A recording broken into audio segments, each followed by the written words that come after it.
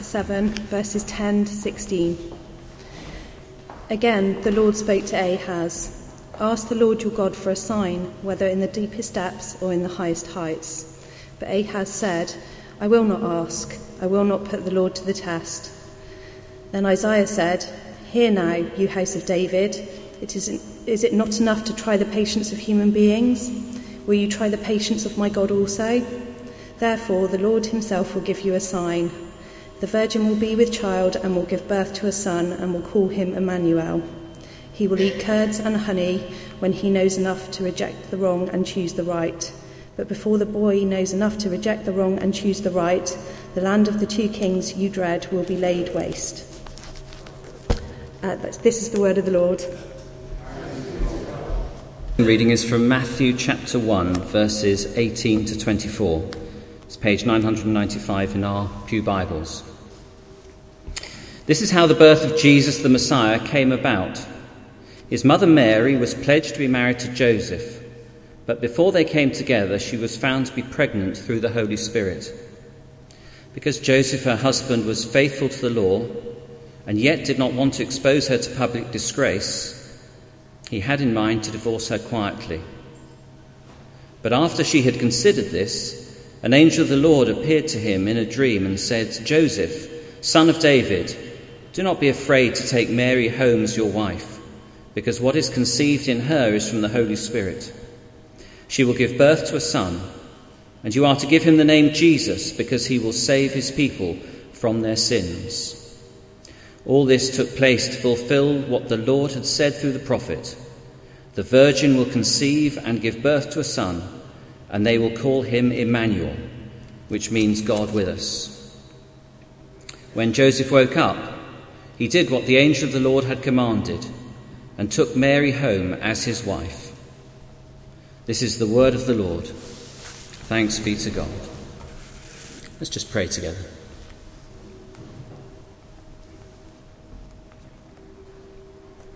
Father, we pray this morning that as we come to your word, you would grant us the gift of understanding and insight. Father, we pray that we may hear your word speaking to our hearts. And we pray that not only would our hearts be open to hear what you say, but we would be willing to take action on what you call us to do. For we ask it in Jesus' name. Amen. Well, I was recently watching a family video. It was taken about 20 years ago. I took it. It was that sort of period where camcorders had just come out and were popular, and everybody had one and was busily sticking them in everybody else's faces. So I stuck it on a tripod, and on Christmas Eve, I recorded what was going on. And what this family video shows is that we were sharing that particular Christmas Eve with another family. They were very good friends. In fact, he was the pastor of our church at the time. They were Americans, and their children were pretty much the same age as our children. And what the video shows is that we were playing a game of charades. What the children were doing was deciding on a Bible story, and then each family was acting out that Bible story, and the other one was trying to guess what was going on. Now, by the soundtrack on that video, all that was going on was raucous laughter. And actually, when I watched it, it just became contagious, and I couldn't help laughing as well. And there was something about that scene on that Christmas Eve which sort of says, that's a perfect Christmas event. If John Lewis wants any more advertising material for their telly adverts, it's available. They were such a tight-knit family. They were such a tight-knit family that they even homeschooled their kids. So when they eventually returned to America from whence they had come, we were heartbroken. We missed them very much. But not as much as the heartbreak that we learned a little while later when we heard that that family had split up, had broken up. Those children who were laughing so much on that video were no longer seeing their father who they were laughing with. A perfect relationship had become a broken relationship. And as I look back on that Christmas Eve video, it breaks my heart to think of what has happened. And I think that's something of how God feels when he looks back on the Garden of Eden. He looks back on that time of a perfect relationship with Adam and Eve.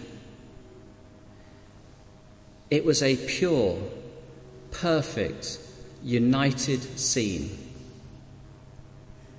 But that perfect, lovely scene was broken by our sin. It wasn't God's fault that man chose to go on a different path, but that path caused separation. It caused separation because our nature and God's nature became irreconcilable. It wasn't that God was trying to be nasty or vindictive, just that he and we became so different. Paul tells us in 1 Timothy 6 that God dwells in unapproachable light. I want you this morning, with a little bit of poetic license, to imagine that you're in a spaceship and your destination is the sun. I wonder what you think would happen during your journey. Probably two things. First, you start to get rather hot.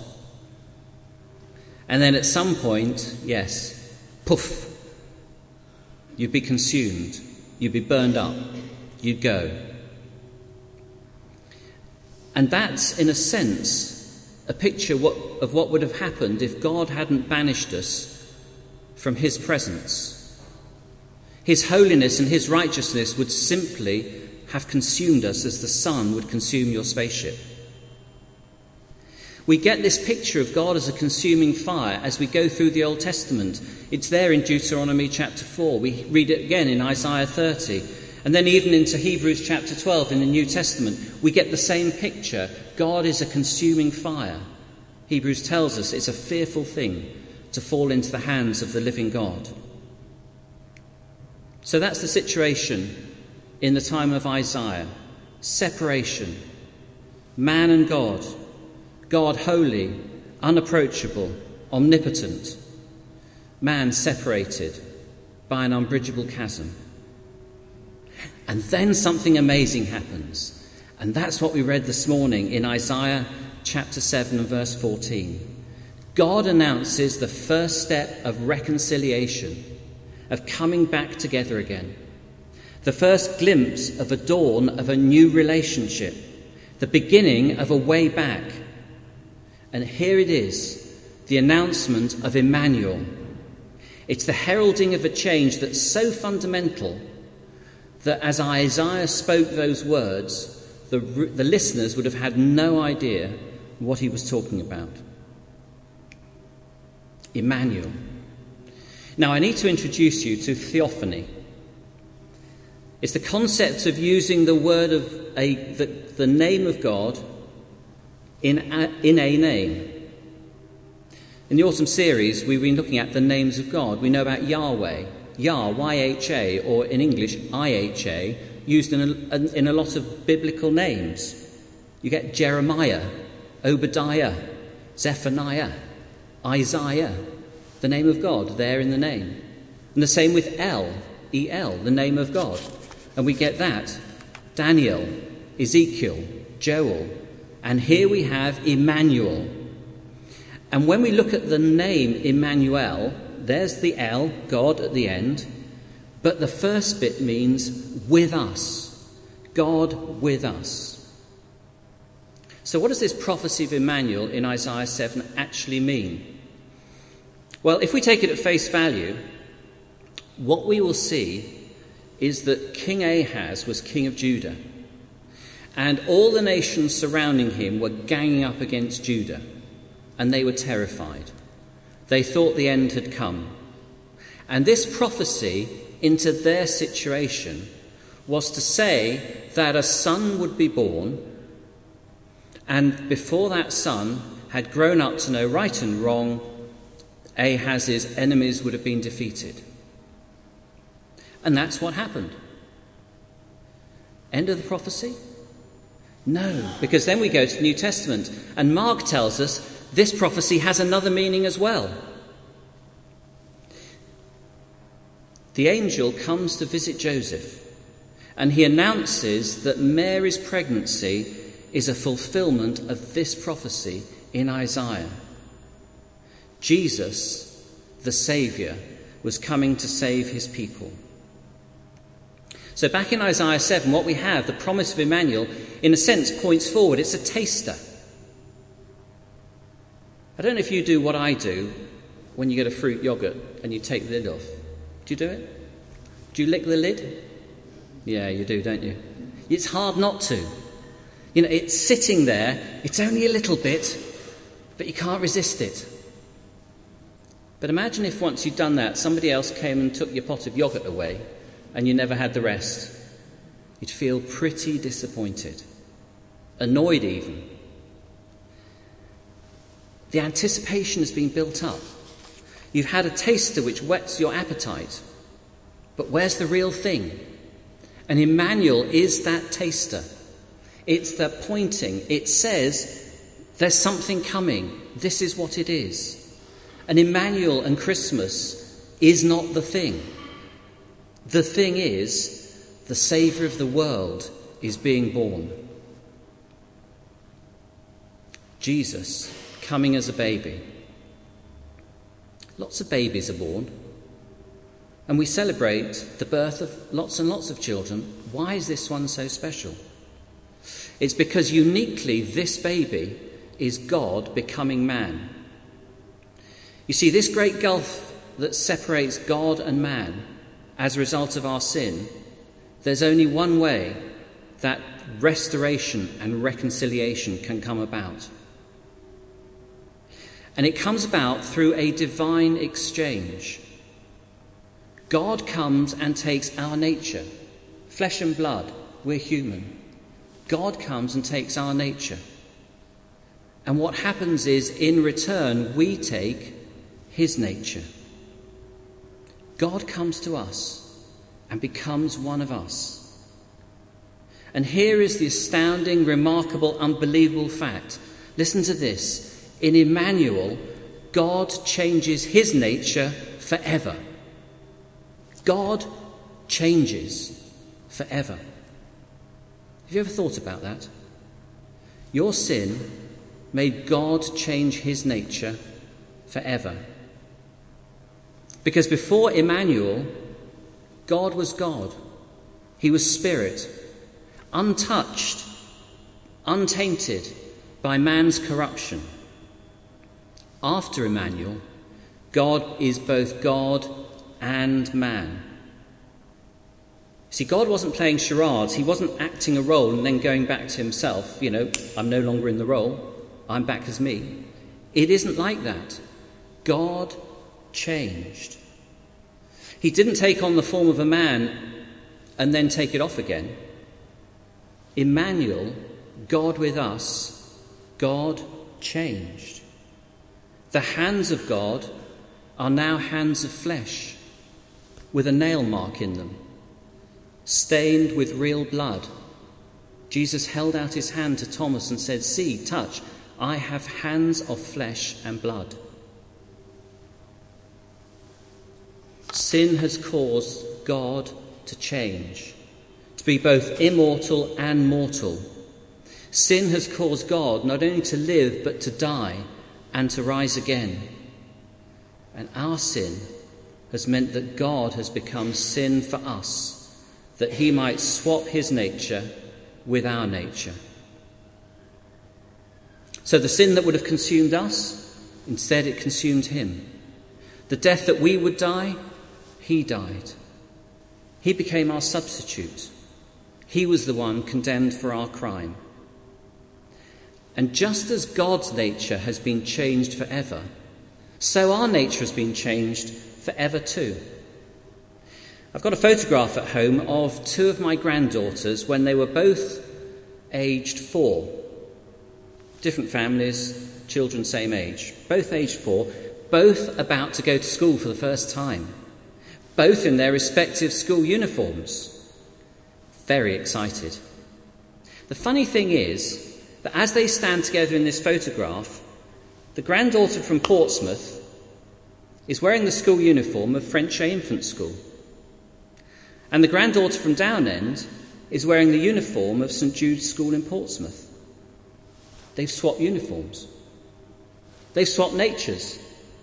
They are living in each other's clothes. They thought it was a laugh. I thought it was a great photo. But that's what Emmanuel does with us. He's taken our form, our mortal life, our punishment for sin and death, and he's exchanged it. And what we have got in return is a free pardon. We've got a free gift of his righteousness in us by the Holy Spirit. And therefore we are no longer a different nature from God. We are reconciled with God. We now have the same nature. Emmanuel, by his Spirit, is with us, lives in us. We become immortal, which is why the hymn writer says, "One with himself, I cannot die." What an exchange, what a course of celebration. It's no wonder that we stop and celebrate Christmas, Emmanuel with us. And that's the way round it is. It's God with us. If you turn it round, it doesn't work. Us with God. We cannot go to him. He can only come to us.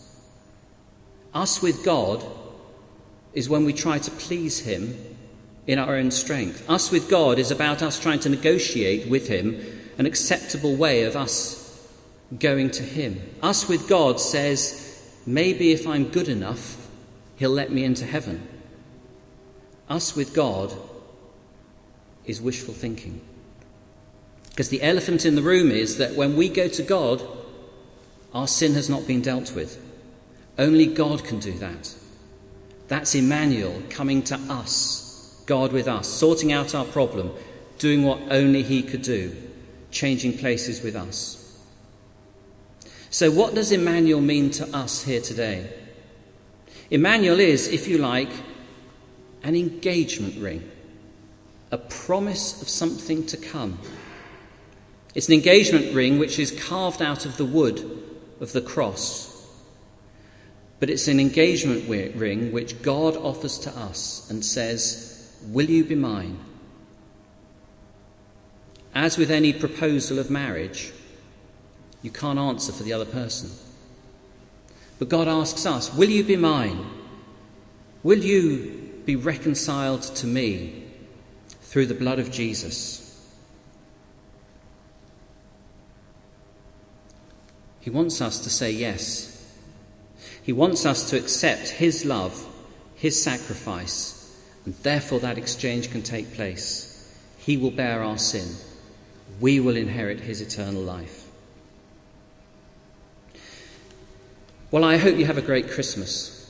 Christmas is great, but it's only licking the lid. Christmas points to something else. It's not the real thing. The real thing comes when we accept the gift and say, "Yes, Lord, I accept your offer of reconciliation. I turn from my sin and I take Christ into my heart. I no longer want to live myself, but for him. Lord, I accept your new life." As we think of that Christmas Eve, when the angels appear to the shepherds, praising God in the highest, have you ever wondered what they were rejoicing about? Were they rejoicing that the eternal God was going to sweat great drops of blood in Gethsemane? Were they rejoicing that he was going to be given a crown of thorns? Were they rejoicing that he was going to be nailed to the cross of Calvary? In my work life, I used to be involved in doing deals, negotiating things, corporate deals. And what you would do in any deal is you'd look and you'd say, is this a fair exchange of cost and benefit for both sides? Is this something which is equally weighted and fair? And when you look at what God has given for us and what we have to give in exchange, you have to say it's a totally unfair transaction. God has given us everything. He changed his nature. He became sin for us. And what have we got in return? Grace, freedom, forgiveness, pardon, eternal life, reconciliation, eternal joy. The angels were not celebrating that Christ would be the Lamb of God slain on the cross. What they were rejoicing in was the coming of our salvation. And that's what for Christmas we celebrate today, our great salvation. That's what Emmanuel means. It isn't the real event, Christmas, but it points to the coming of our salvation. So let's take of the pot of yoghurt, not just the lick of Christmas, and let's make that something which dwells in our hearts, not only this Christmas, but every day of our lives. Let's pray together. Father, we thank you for the enormity of the love that you have shown in Emmanuel. Thank you for your willingness to sacrifice everything and change your nature for us. Lord, we want to accept this morning your proposal. You offer us that free gift of life, and Lord, we want to say yes. And we want to celebrate it and rejoice in it. And we want our Christmas to be full of the joy of that salvation. And we want our lives to overflow with that generosity which you have shown to us. Lord, we love you because you have first loved us. In Jesus' name we pray. Amen.